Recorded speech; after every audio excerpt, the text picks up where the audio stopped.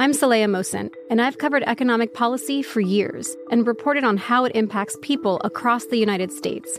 In 2016, I saw how voters were leaning towards Trump and how so many Americans felt misunderstood by Washington. So I started The Big Take DC. We dig into how money, politics, and power shape government and the consequences for voters.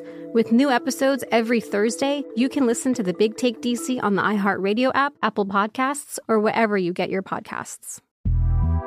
The Big Take from Bloomberg News brings you what's shaping the world's economies with the smartest and best-informed business reporters around the world. We cover the stories behind what's moving money and markets, and help you understand what's happening, what it means, and why it matters every afternoon. I'm Sarah Holder. I'm Saleha Mohsin. And I'm David Gura. Listen to The Big Take on the iHeartRadio app, Apple Podcasts, or wherever you get your podcasts. MTV's official Challenge podcast is back for another season. And so are we. I'm Tori Deal. And I'm Anissa Ferreira. The wait is over, guys. All Stars 4 is finally here. And this season takes it to a whole new level. Old school legends, modern power players, and ex-lovers are all competing in Cape Town, South Africa for the prize of $300,000. And we're going to be right here along with you fans, covering every episode on the podcast. Listen to MTV's official Challenge podcast on the iHeartRadio app, Apple Podcasts, or wherever you get your podcasts. From LinkedIn News, I'm Jessie Hempel, host of the Hello Monday podcast. In my 20s, I knew what career success looked like. In midlife, it's not that simple. Work is changing, we are changing, and there's no guidebook for how to make sense of it. Start your week with the Hello Monday podcast. Listen to Hello Monday on the iHeartRadio app, Apple Podcasts, or wherever you get your podcasts. Thanks for listening to the best of Outkick the Coverage podcast. Be sure to catch us live every weekday morning from 6 to 9 a.m. Eastern, 3 to 6 a.m. Pacific on Fox Sports Radio. Find your local station for Outkick the Coverage at foxsportsradio.com or stream us live every morning on the iHeartRadio app by searching FSR. This is the best of Outkick the Coverage with Clay Travis on Fox Sports Radio. We got a lot to unpack from the games that have already been played. Worth noting, Kirk Cousins 0-8 in Monday Night Football. He gets an opportunity with the Vikings to get his first ever Monday Night Football win tonight against the Green Bay Packers and extend the NFC North playoff race for another week at least, even though the Packers have the tiebreak. So it would be required that they would need to lose each of their next two, both tonight and to close out the season, in order for the Vikings to have a chance to win this division. Vikings could get to 12-4. Vikings close with the Packers tonight in Minneapolis, and then they close with the Bears, who lost last night.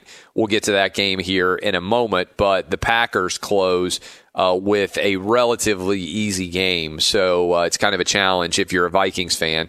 Packers on the road close against the Lions, who have just fallen completely apart ever since Matthew Stafford went out with his season-ending injury. Lions 3-11-1. So the Packers only need to split in order to lock up the NFC North. Now, the Packers obviously are chasing what they hope will be a bye in the playoffs before all is said and done. So what is the playoff situation? Well, in the AFC, the Ravens are locked in. They are your number one overall seed. Big decision for John Harbaugh to make. How much does he play his starters against the Steelers this weekend? And some of you may say, well, you should sit them all. The challenge for the Ravens, and it's a good problem to have, but they have the bye. They also have already clinched the number one overall seed, so they will not play a football game that really matters again for 3 weeks.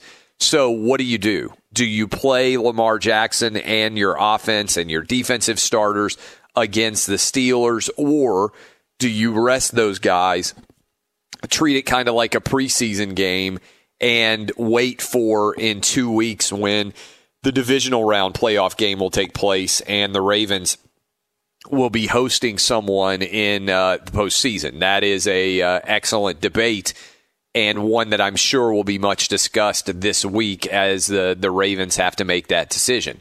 In the second spot, the Patriots get the win over the Bills. The Patriots now are close to clinching the number 2 overall seed and the second bye if they beat the Miami Dolphins, which they should be substantial favorites to do, given that the Dolphins are traveling all the way up to Foxborough. Then the Patriots would be your number 2 overall seed. That's the best they can do. The Kansas City Chiefs are close to locking up the number 3 overall seed. They won last night, dominated on the road against the Bears.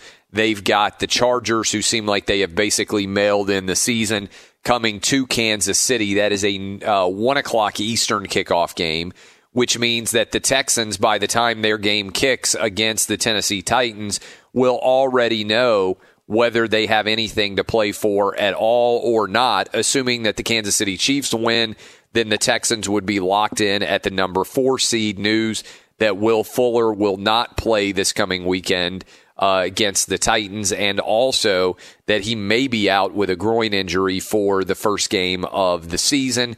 So that is the first game of the postseason against what looks likely to be the Bills, who are locked in at the 5 seed. So it seems pretty clear, barring an upset, that it'll be Ravens 1 seed, Patriots 2 seed, Chiefs 3 seed, Houston Texans the 4 seed, and the Buffalo Bills the 5.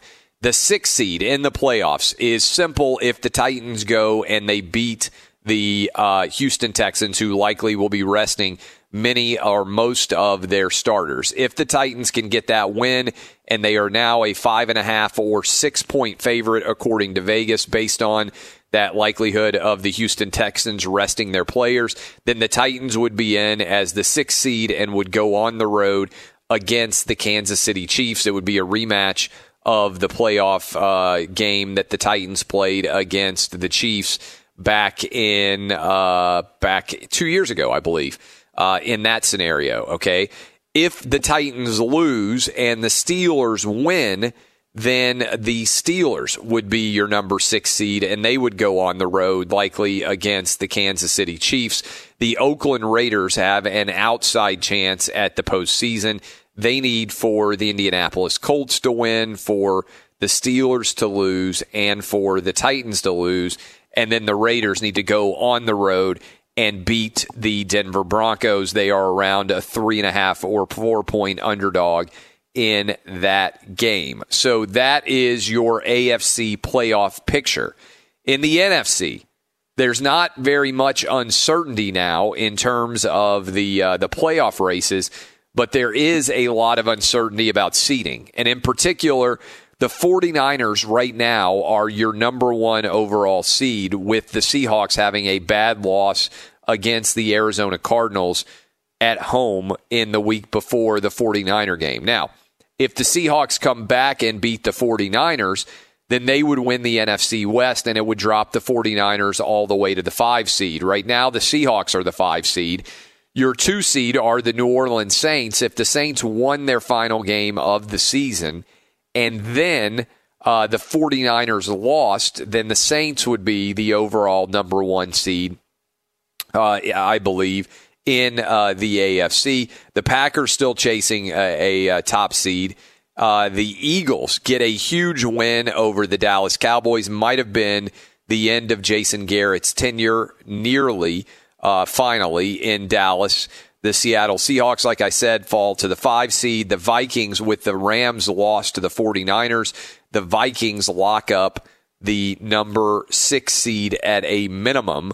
And we'll see how they can finish off the season, whether they can make the last week of the season matter in the NFC North. So, barring a collapse by the Eagles, and by collapse I mean a loss on the road against the Giants and a Cowboy win against the Redskins, then the Eagles won the NFC East on Sunday afternoon. Here is what Jerry Jones and Jason Garrett had to say about that crippling loss, potentially, for the Dallas Cowboys. It is a very meaningful game because of the circumstances within the league. And we've had times this year a lot when we didn't play as well as we wanted to play, but we had in mind stepping back up here and getting on a run and having some good things happen. This is a disappointing setback for that locker room and for all of us, and I know it is for the fans.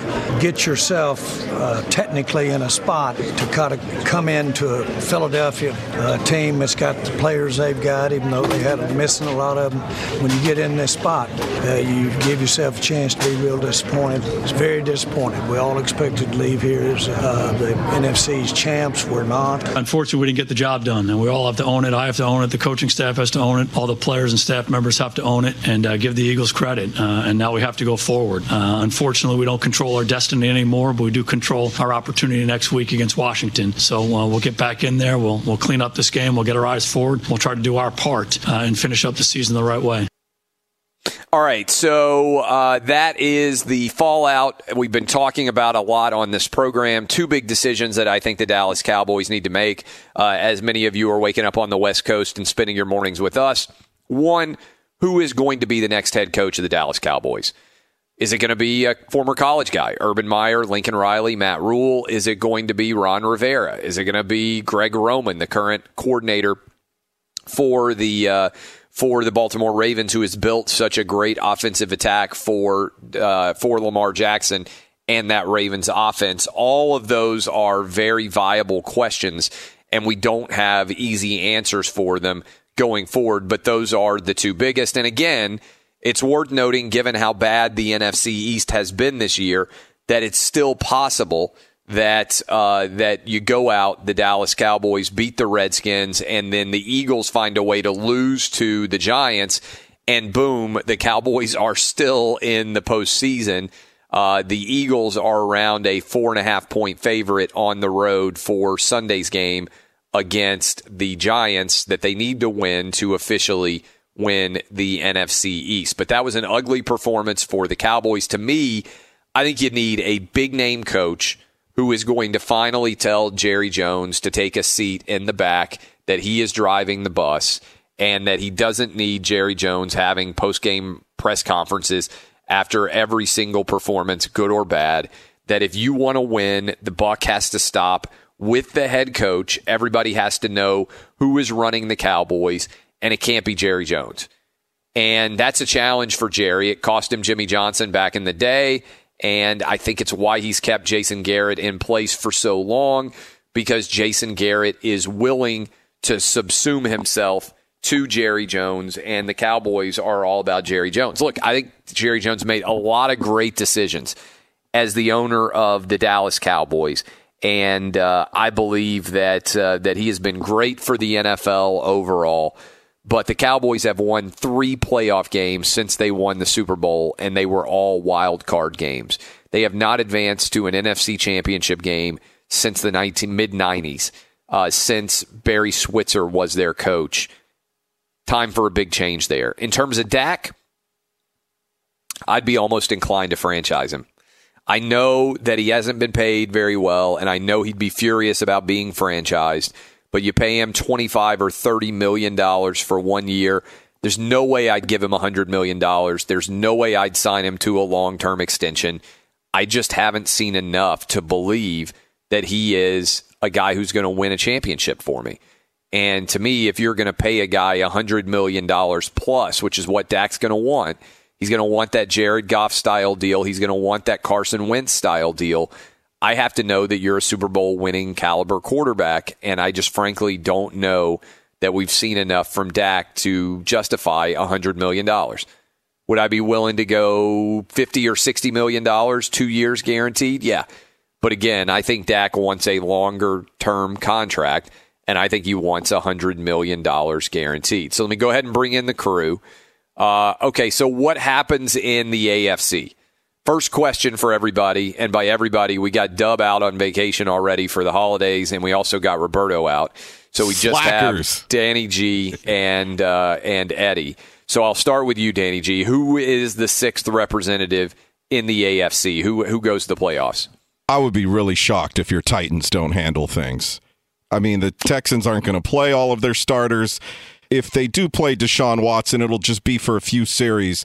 That way he stays in rhythm going into the playoffs. But unless the bad blood between your two squads, obviously it's divisional, do you think the Texans would take much joy in keeping your Titans out of the playoffs? Would they try to stick it to you? Well, the problem is, I think they'll try to win. I mean, the backups who they play in that game. Look, Deshaun Watson had an injured ankle and was pretty noticeably worried about it during the course of that Texans game against the Bucs. Will Fuller is out. I don't know why you would put DeAndre Hopkins out there. I don't know why you would put Deshaun Watson, Laramie Tunsil, who has a little bit of an issue as well. I don't know why you would play any of your guys that have any kind of nagging injury at all. If you want to make an argument, and by the way, that's assuming that the Chiefs win. If the Chiefs were to lose, then I think the Texans might make a decision, hey, we'd rather be the 3 seed than the 4 seed because we'd rather play against either the Steelers, the Titans, or the Raiders than the Bills. I think that's a very valid thought because I think the Texans would be better off against those 3 teams. But the odds of that actually being a possibility seem low. I expect in some way for the Texans to treat this like a preseason game. So I don't think there's awful blood. I mean, certainly the Titans moved away from the city of Houston, and this has been a rivalry over the years. But remember, Mike Vrabel was the defensive coordinator there. I think he left on pretty good terms. I don't think it's some situation where, if the Steelers were playing the Bengals, for instance, and those two teams genuinely hate each other, or it were Steelers-Browns, or even, honestly, Steelers-Ravens, where it seems like there's a lot of bad blood in general in the NFC North. Plus, the Titans made the decision, which I think was smart, given Derrick Henry's hamstring issues, to rest him because they knew they were going to need him potentially to win in Houston, that the game against the Saints was likely not to matter in the grand scheme of things as it came to postseason berths. So the Titans, this is a game that they should win, and I would think that they'll be favored by over a touchdown, assuming that the Chiefs go out and take care of business in the early kickoff. Yeah. Then there will be absolutely nothing for the Texans to play for. Yeah, your game was flexed to 425. It's going to be a fun late window to watch coming up next weekend. Point out one more thing about the Titans. I think it was really smart of them to rest Derrick Henry for the most important game. The Raiders obviously need a 4-way tie at 8-8 with the Colts, Steelers, and Titans at the end of Week 17. A 4-team parlay, since we had a 5-team parlay yesterday, chance to sniff the playoffs. So interested to see what happens in the AFC. At least it's coming down to the last week of the season. That keeps things exciting. Now, as far as the Cowboys, that's your second question, right? Yeah, what do you do? Who's your coach? I'm in agreement with you on hoping to get a big fish like Urban Meyer, and maybe Jerry Jones can sit back and relax a little bit in the owner's box and give a little bit of control away. I know he is very much from the Al Davis school of football where he wants to control everything, but he needs a great football mind to come in there and help him do this thing so he can get one more championship. I'm not going to be surprised if Jerry Jones does not get the coach that we want to see, if he just continues to be stubborn and keep on the path he's been on. It won't surprise me. Now, as far as Dak Prescott, I said last season I'd give him $30 million. I still feel the same way. He obviously was injured with that shoulder. Without Dak Prescott, who are the Cowboys? He is the face of their organization. He is the guy that has gotten them to the playoffs and even got them that W last season in the wild card. He is the Cowboys to me, so I don't see how you can shortchange him. He would be pretty mad if he got franchised. Now, if you want to do that and then you start kind of a rift between him and the front office, I don't think that's a good look. I think a bigger question, and they were ranting about this a little bit on NBC Sunday Night Football last night, Amari Cooper.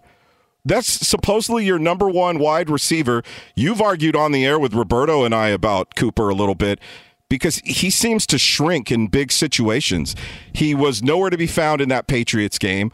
Yesterday, he had 4 catches for 24 yards. In the biggest moments of that game, he was nowhere to be found, and Dak was throwing the ball to Gallup instead of Cooper. How is that a number one wide receiver right now, Clay, if he disappears in such big moments?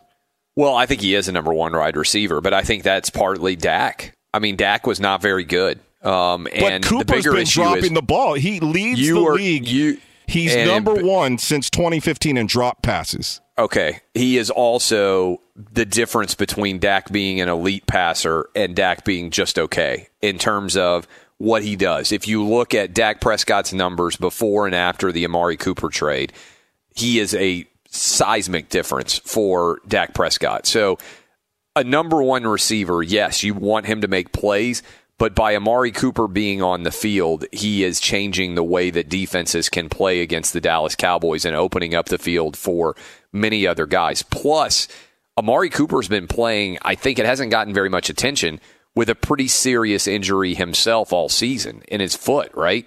So I think the ability of him to go out there and gut it out like he has is underrated here. The challenge that I think the Cowboys have is, yes, you want to pay Amari Cooper because you want to keep him for Dak, but also Ezekiel Elliott has shrunk since he got his big contract. And one of the big storylines that continues to be out there in the NFL is name me a running back who has outperformed his second contract. A guy who has dominated after getting big money in that second deal, whether it is Le'Veon Bell, who has kind of been, a forgotten man in New York with the Jets this year, whether it's Zeke, whether it's Todd Gurley. You talk about, and there are other guys that are going to have to make decisions on. Derrick Henry's coming up, Christian McCaffrey soon before long. How much money can you actually give a running back? I'm more troubled by the disappearing act of Ezekiel Elliott in many ways than I am by what's going on with either Dak or Amari Cooper. Eddie Garcia, what's going to happen here? Who's the AFC's playoff representative? You're a Steelers fan. Do you have any faith in them at all? Not really, especially since it looks like they're going to have to go back to Duck Hodges with the injury to Mason Rudolph. Just the injuries are mounting up, and they've been playing over their heads for quite some time. I thought they'd beat the Jets, and if they beat the Jets, they're in the playoffs. But if they can't beat New York, I don't have a lot of confidence they're going to beat Baltimore on the road, regardless of who's at quarterback for the Ravens. So I think your Titans are going to get in. What do you do with the Cowboys? Well, Urban Meyer is intriguing. I wonder, though, if maybe Lincoln Riley, if you could pry him away from Oklahoma, might be a little more interesting choice, a younger guy, more offensively innovative, and maybe a guy that Jerry Jones could, have a little more influence with, seeing that he's, like I said, a little bit younger and whatnot. And if I'm Lincoln Riley, that was probably one of the few programs I would actually leave Oklahoma for. Dallas Cowboys head coach is obviously a very prestigious position. But as far as Dak goes, I would franchise him for next year. You're kind of with me that, and I understand that would upset him. He gets around $30 million for one more year. It's not personal, it's just business. Right? Yeah, to me, Dak is exactly what it is. To me, Dak is a lot like the situation with Marcus Mariota and Jameis Winston that we saw last year. And coming into the fourth season, there was talk, hey, are you going to extend these guys long term?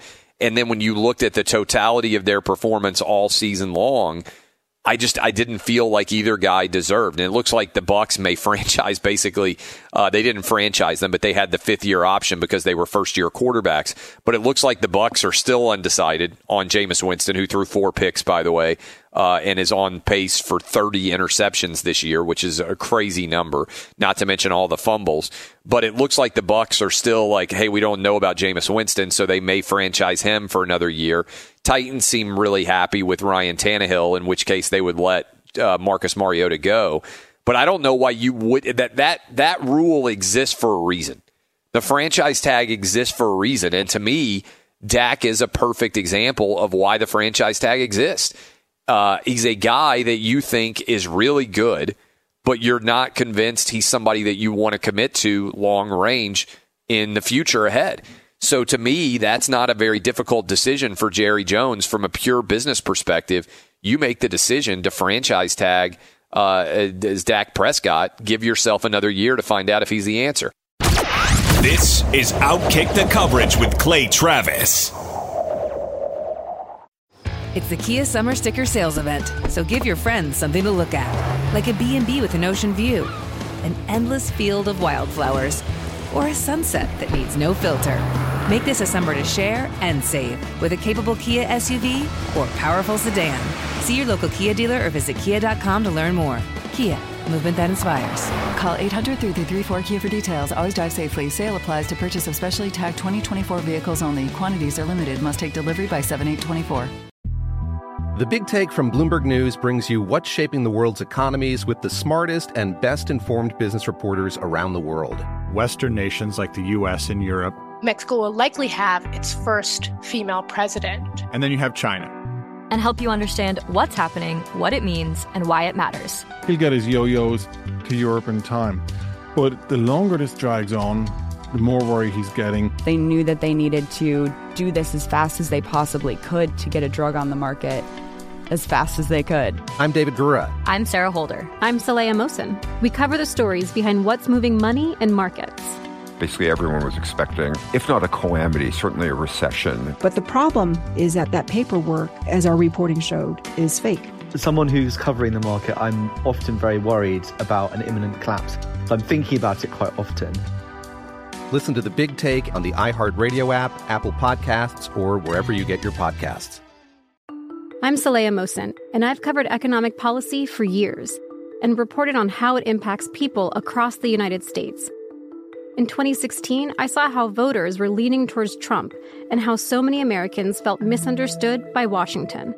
So I started The Big Take DC. We dig into how money, politics, and power shape government and the consequences for voters. It's an election year, so there's a lot of focus on the voters that TikTok is reaching. The initial reaction is like, oh, things are looking so resilient. I don't want to be too pessimistic, but I just don't see the political will down in Washington right now to change their tune.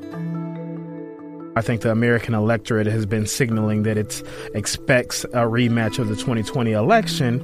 These are unprecedented times. With new episodes every Thursday, you can listen to The Big Take DC on the iHeartRadio app, Apple Podcasts, or wherever you get your podcasts. If you love sports and true crime, then there's a new podcast from executive producer Dan Patrick and hosted by me, Jay Harris, that you won't want to miss. Playing Dirty: Sports Scandals. Each week, I'm squeezing the juiciest details from some of the biggest sports scandals ever. I'm talking Marcus Dixon, Olympic gymnastics, Cain Velasquez, salacious Super Bowl-level scandals. Join me on the dark side of sports by listening to Playing Dirty: Sports Scandals on the iHeartRadio app, Apple Podcasts, or wherever you get your podcasts. Who should we go to first, Danny G? Let's start with Victor in L.A. He wants to answer your questions about the Cowboys. Yeah, what should the Cowboys do? Questions that I'm asking. Who should be the next coach, and how much do you give to Dak Prescott in the event you're doing a contract extension? Obviously, he's an unrestricted free agent at the end of this year. Okay, first of all, let me say happy holidays to everybody at Fox and all the affiliates. I listen to all your shows. I listen to Ben Maller. I listen to Petros. I listen to Just You Know. I listen to all you guys. I listen to the brothers. Listen to everybody. So happy holidays to all of you. Second, I want to say, okay, of course, the Dak Prescott thing, you know, there's teams out there. We look at what they gave Cutler back in the day, what the Bears did, what Denver did with Flacco. Somebody's going to give him his money. So my suggestion would be that the Cowboys give him his money and just keep him on because he fits with the team. That's what they should do. The other thing is the answer to the Cowboys coaching thing. I'm not a big fan of the Cowboys, but to me, if they could get him, the answer is Jim Harbaugh. He would put Jerry Jones up in his booth and tell him to stay out of it. He would fix that team. That's my things. Happy holidays to all of you. Thank you so much. Yeah, thanks for the call. I mean, there are going to be a lot of big names connected to this Dallas Cowboy job. A lot of big names. Because I think Jerry Jones at this point recognizes that he needs to hire somebody who is going to be the face. The challenge in general is the buck stops with Jerry, literally. And as good as Jerry Jones has been for the league, and I think he's been phenomenal for the NFL, I think he's had a lot of really smart decisions in terms of marketing, in terms of growing the overall revenue of the league. He's been a great business person. Problem is, no other owner does post-game press conferences. And so what quality of coach are you going to be able to retain? Because the reason why Jerry lost Jimmy Johnson back in the day was because Their egos couldn't get along. And every coach that you would potentially hire that's a big name, Victor just mentioned Jim Harbaugh. I said Urban Meyer. Lincoln Riley's going to be in the mix. Maybe Matt Rule. Those are all guys with college backgrounds, but there's obviously a lot of guys with NFL backgrounds as well. All of those guys have big egos, and they don't want to be sitting in the backseat of the Dallas Cowboy caravan because they need to be able to have the players know that they have the authority, that they are the king of the castle. And I'm not sure that Jerry Jones is willing to give up that authority or that attention at this point in his career. And if he's not, that limits the number of big-name coaches, I think, that would be interested in this job, even with a lot of money outstanding. All right, who's up next? What do you think, Danny G? All right, Fred in West Virginia also wants to talk Cowboys. What you got? Hey, man, good morning. I'd like to start out by saying my prayers, condolences for those involved in that stabbing. It's an awful heart-wrenching. story. I've got two teenage daughters, and it's heart-wrenching. Also, I'd like to say Ron Rivera, I would believe, would be the best spot because he'd care less if he talks to the media or not. He can get Jerry Jones that light. As far as Dak, I say pay the man. He is not the problem with the Cowboys. They lead the league in dropped passes. So if he's getting the ball to the guys, pay the man, get him some receivers that can catch the dang ball. Yeah, he had a lot. I don't know what the total number of drop balls was, but I can think of at least 4 that got dropped, oftentimes in significant situations last night. Now, there were also some really good catches made that didn't, like, for instance, the Dallas Cowboy first drive, if you want to put drive in quotation marks, was Dak Prescott throwing the ball up to Michael Gallup, who made a one-handed catch that set up that first field goal to make it 10-3. That was the receiver making the play there, not the quarterback. But Dak did not get a lot of help from his receivers and his tight ends on Sunday night or Sunday afternoon. There's no doubt at all about that. I still question Dak wants $100 million guaranteed because Jared Goff got $110 million guaranteed. And unlike Jared Goff, who was the overall number 1 pick, Dak Prescott has not made any money yet through 4 years with the Cowboys. So his representatives, and I don't blame him for making this argument, are saying not only do you have to pay us going forward, you have to compensate us for the fact that you have had a steal over the last 4 years for your starting quarterback. And so I am sympathetic to that argument. It's the argument that I would make if I were representing Dak Prescott. What I'm saying is, purely from a business perspective, how many other people out there would give Dak Prescott $25 million a year or more? I'm not sure there are a lot of teams that would do it. Doesn't mean you shouldn't do it. Just means that if you are paying somebody substantially more than the market would, that makes me a little bit nervous as a business owner. And I would just say, regardless of who the person is, if you knew that you own a business and you knew that your top salesperson was doing a pretty good job and had been underpaid for a few years, if you let them go out into the open marketplace, you knew nobody else would pay him $100,000 a year. Are you going to pay him $150,000?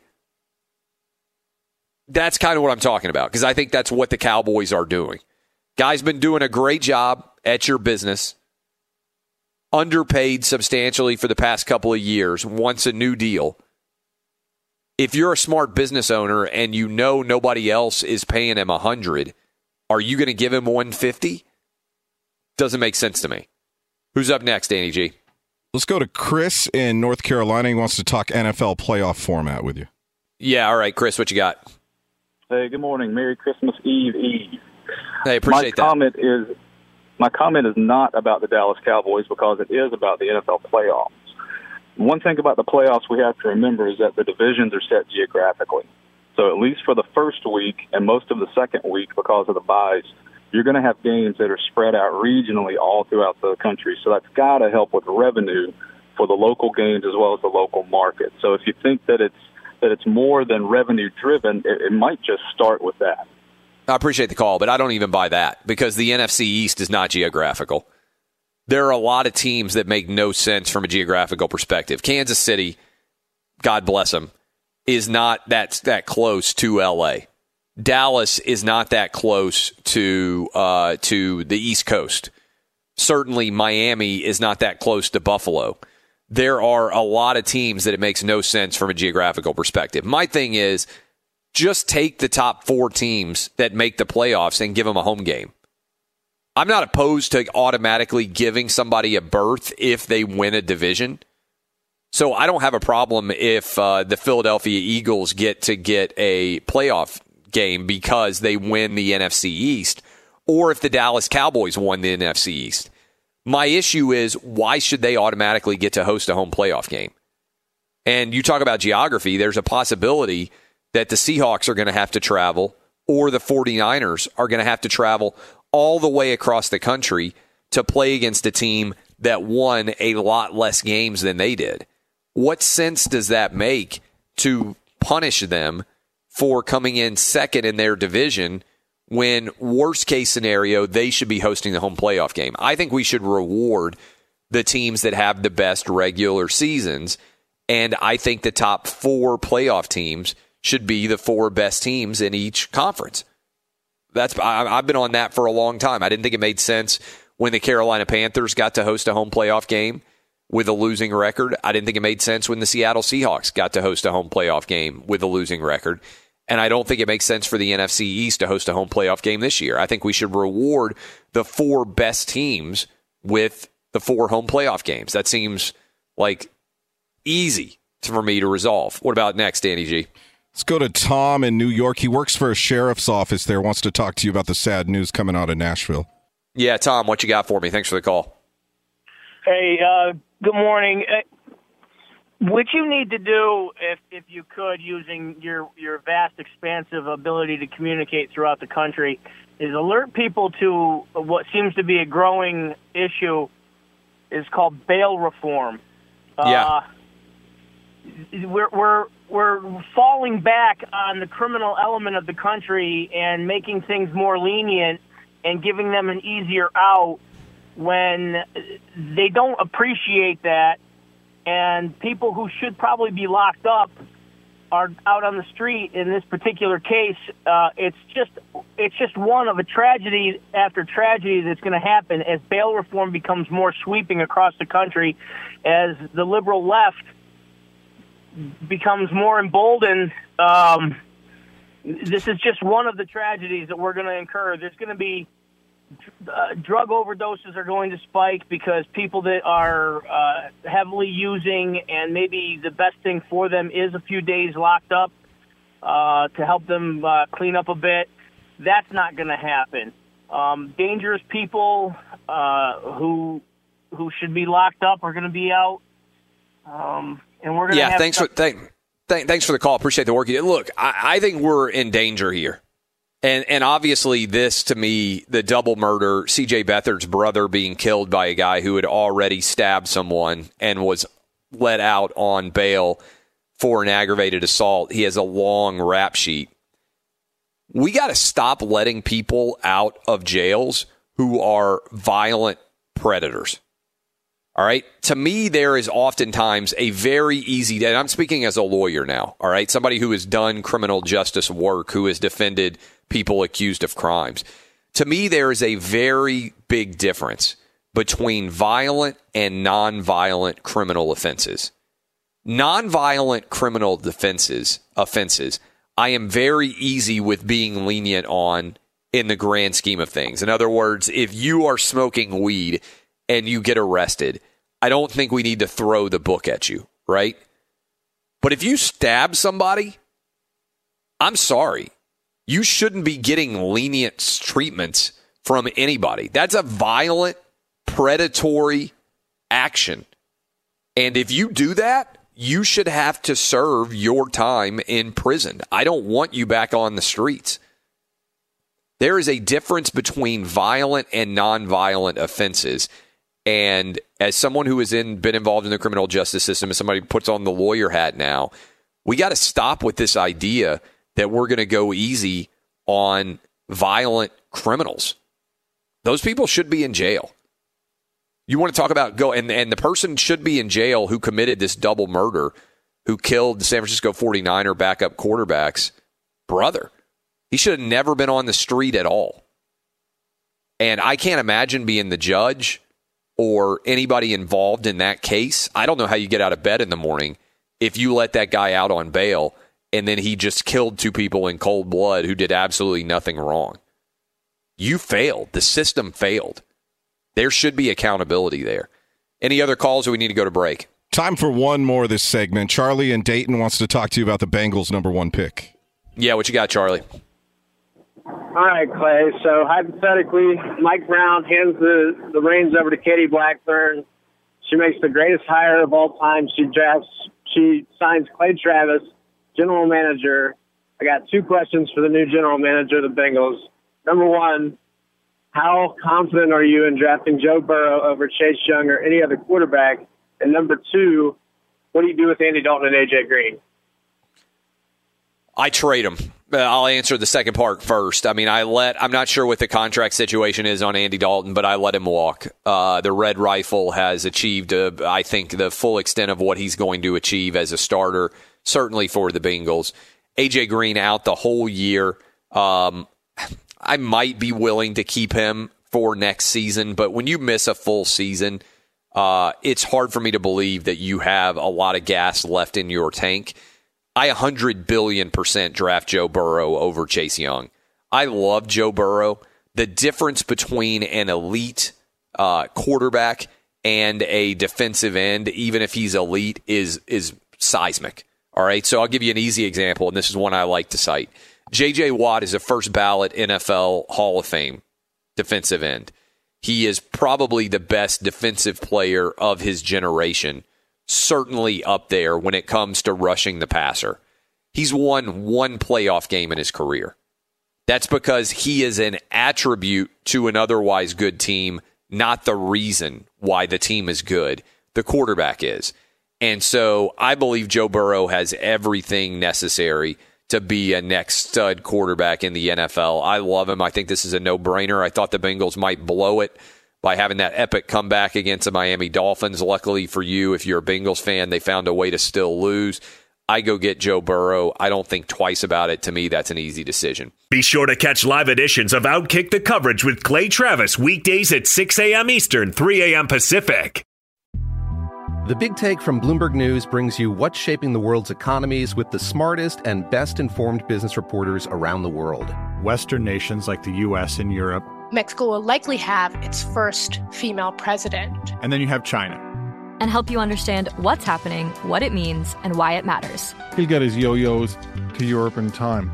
But the longer this drags on, the more worried he's getting. They knew that they needed to do this as fast as they possibly could to get a drug on the market as fast as they could. I'm David Gura. I'm Sarah Holder. I'm Saleha Mohsin. We cover the stories behind what's moving money and markets. Basically, everyone was expecting, if not a calamity, certainly a recession. But the problem is that paperwork, as our reporting showed, is fake.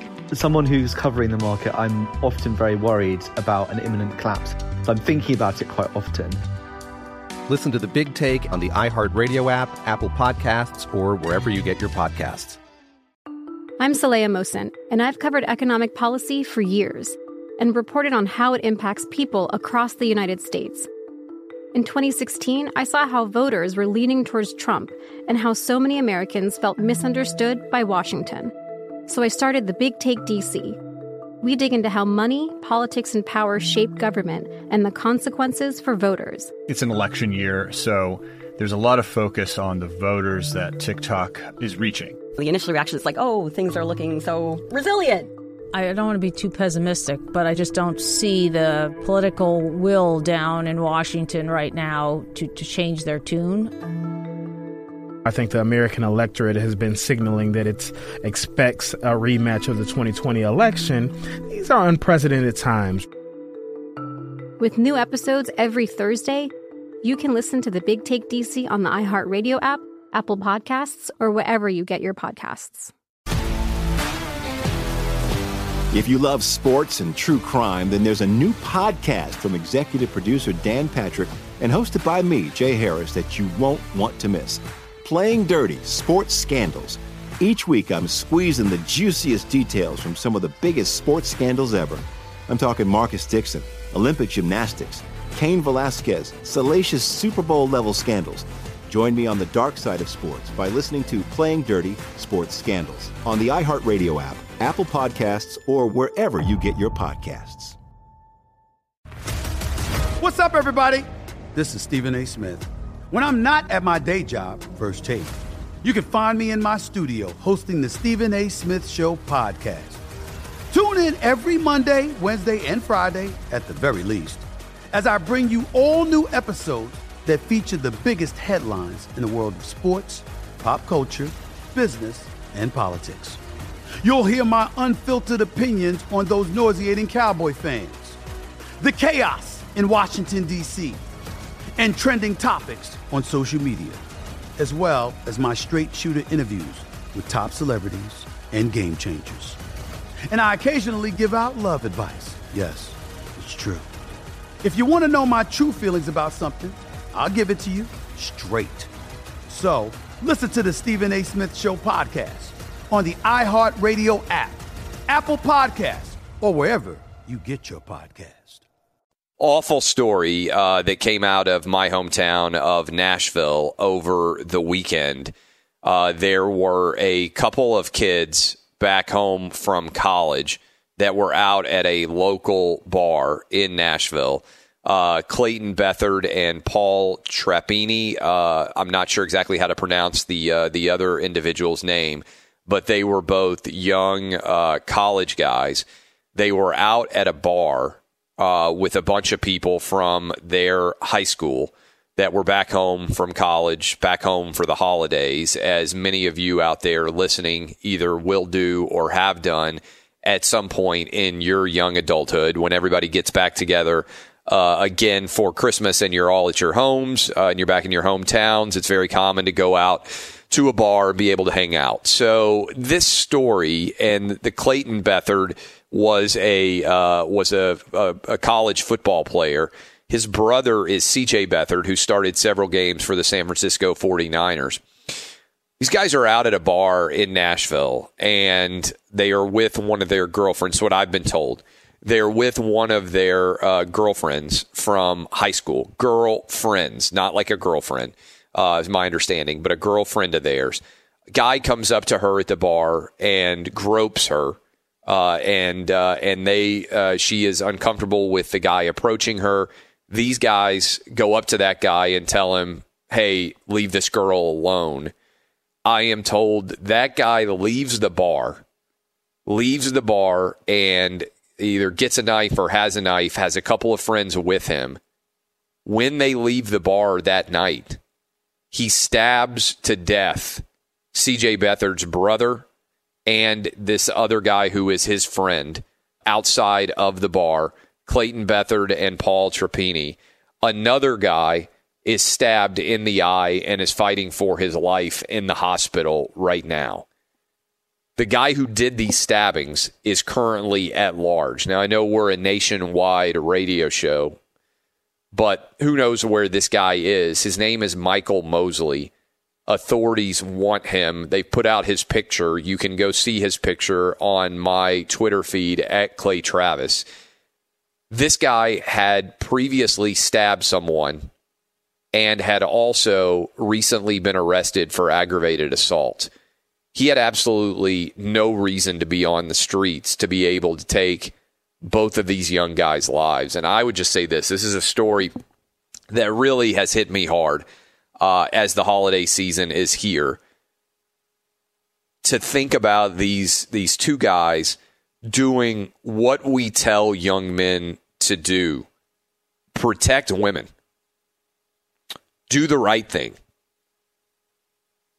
And when they did that, they were stabbed to death by a guy who had no business being on the streets.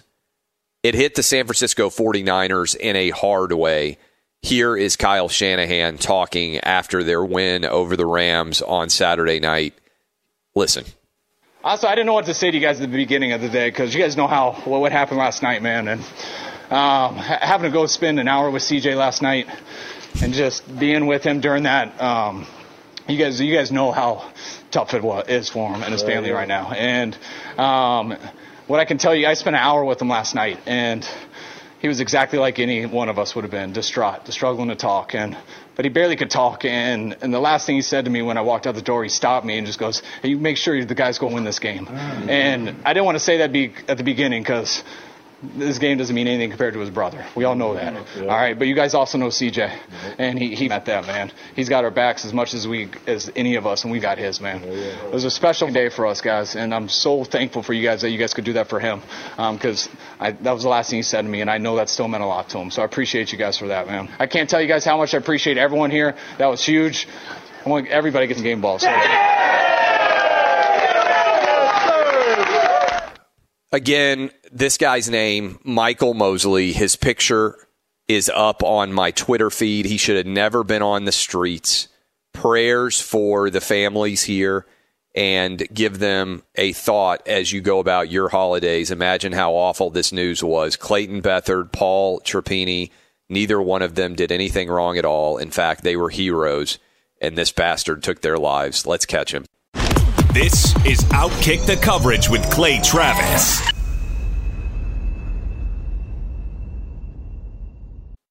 One bit of news that I am reporting that isn't officially being reported by anybody else yet, but I'm telling you it's going to happen. The SEC, Southeastern Conference, moving from CBS, where they've had their game of the week for a long time, 3:30 Eastern, to ABC. Disney owns ABC and ESPN. Big win for Disney getting the SEC game of the week. That dollar figure is going to increase from $55 million to nearly $400 million. And the question is, CBS still has 4 years left on this deal. When will this deal be bought out by Disney/ESPN/ABC? That's a big move in the college football television space if you are following that. So that is a big story. We have been talking a lot about the Cowboys, their loss to the Eagles, who's going to be the AFC playoff representative. We haven't hardly talked about any of this, but I thought this was such a crazy story. Isaiah Thomas went into the crowd, not Isaiah Thomas, the old school basketball player, but the current Isaiah Thomas, went into the crowd because he was upset that somebody was yelling at him, got suspended 2 games. Why was the guy yelling at him? Because he said he wanted a Frosty. This is real. Listen to this audio. My dad taught me at a young age, don't ever let anybody call you out of your name. And it doesn't matter where I am, that's not going to happen. So when I missed the first free throw and made the second, I'm running back and the fan has both of his middle fingers up and said, F you 3 times. So then the timeout goes and I go in the stands to confront him. I say, don't be disrespectful. That calm. I'm a man before anything, and be a fan. And his response was, I'm sorry, I just wanted a Frosty. Because if you miss 2 free throws, I guess the fans get a Frosty. First of all, that's an amazing advertisement for Wendy's. How soft are players getting? As soft as Frosties? I mean, they are pretty delectably soft. But how dumb of this is Isaiah Thomas? Like, once you walk into the crowd, you can't control what happens, which is why he got suspended for 2 games. And it seems to me like people want to say, like, talk about how these athletes want to talk about how they're tough and they love the hate and they use it for fuel and everything else. It seems like there are a lot of soft NBA players these days. You can't tell me that Patrick Ewing and Reggie Miller and Michael Jordan and Larry Bird and Magic Johnson and all those dudes weren't getting regularly cursed at by people in the crowd. Now, I'm not saying that it's okay to curse at athletes in the crowd. Like, I try to have my voice when I'm in the crowd be similar to what I would be comfortable with a kid hearing, right? Because a lot of times there are young kids around. So I think that's the standard you should try to apply is, would I be okay with my son or daughter hearing everything that I say during the course of the game? Not saying that every now and then you might not curse when you're upset or your team makes a bad play or something like that. Like, I totally understand it. But for Isaiah Thomas to have such rabbit ears that he's walking into the crowd to confront fans who are sticking middle fingers up at them, look, I mean, if you want to kick the fans out of the game, whatever, if you hear somebody cursing, I don't know what the official standard should be for fan behavior. It's an interesting question, a good debate we could probably have in the off season about, like, what is officially acceptable. But the idea that all of these NBA players are listening so closely now, I don't hear it happening in hockey. I don't hear it happening in the NFL. I don't really hear it happening in Major League Baseball very often. But that they're paying so much attention to what people are saying to them during the games and allowing those fans to so get in their heads that they're walking into the crowd. This is crazy to me. If you're truly bothered by what somebody is saying, tell security when you're on the bench. I'm sure they'll get kicked out. But the idea that you should walk into the crowd is fundamentally insane. By the way, this Philly fan was banned from the arena for 1 year. Yeah, okay. Well, I mean, but again, I think Isaiah Thomas put himself in a bad spot for you. Yeah, I agree. Should have been more than a 2-game suspension for going into the crowd. Yeah, bad look. Be sure to catch live editions of Outkick the Coverage with Clay Travis weekdays at 6 a.m. Eastern, 3 a.m. Pacific. I'm Saleha Mohsin, and I've covered economic policy for years and reported on how it impacts people across the United States. In 2016, I saw how voters were leaning towards Trump and how so many Americans felt misunderstood by Washington. So I started The Big Take DC. We dig into how money, politics, and power shape government and the consequences for voters. With new episodes every Thursday, you can listen to The Big Take DC on the iHeartRadio app, Apple Podcasts, or wherever you get your podcasts.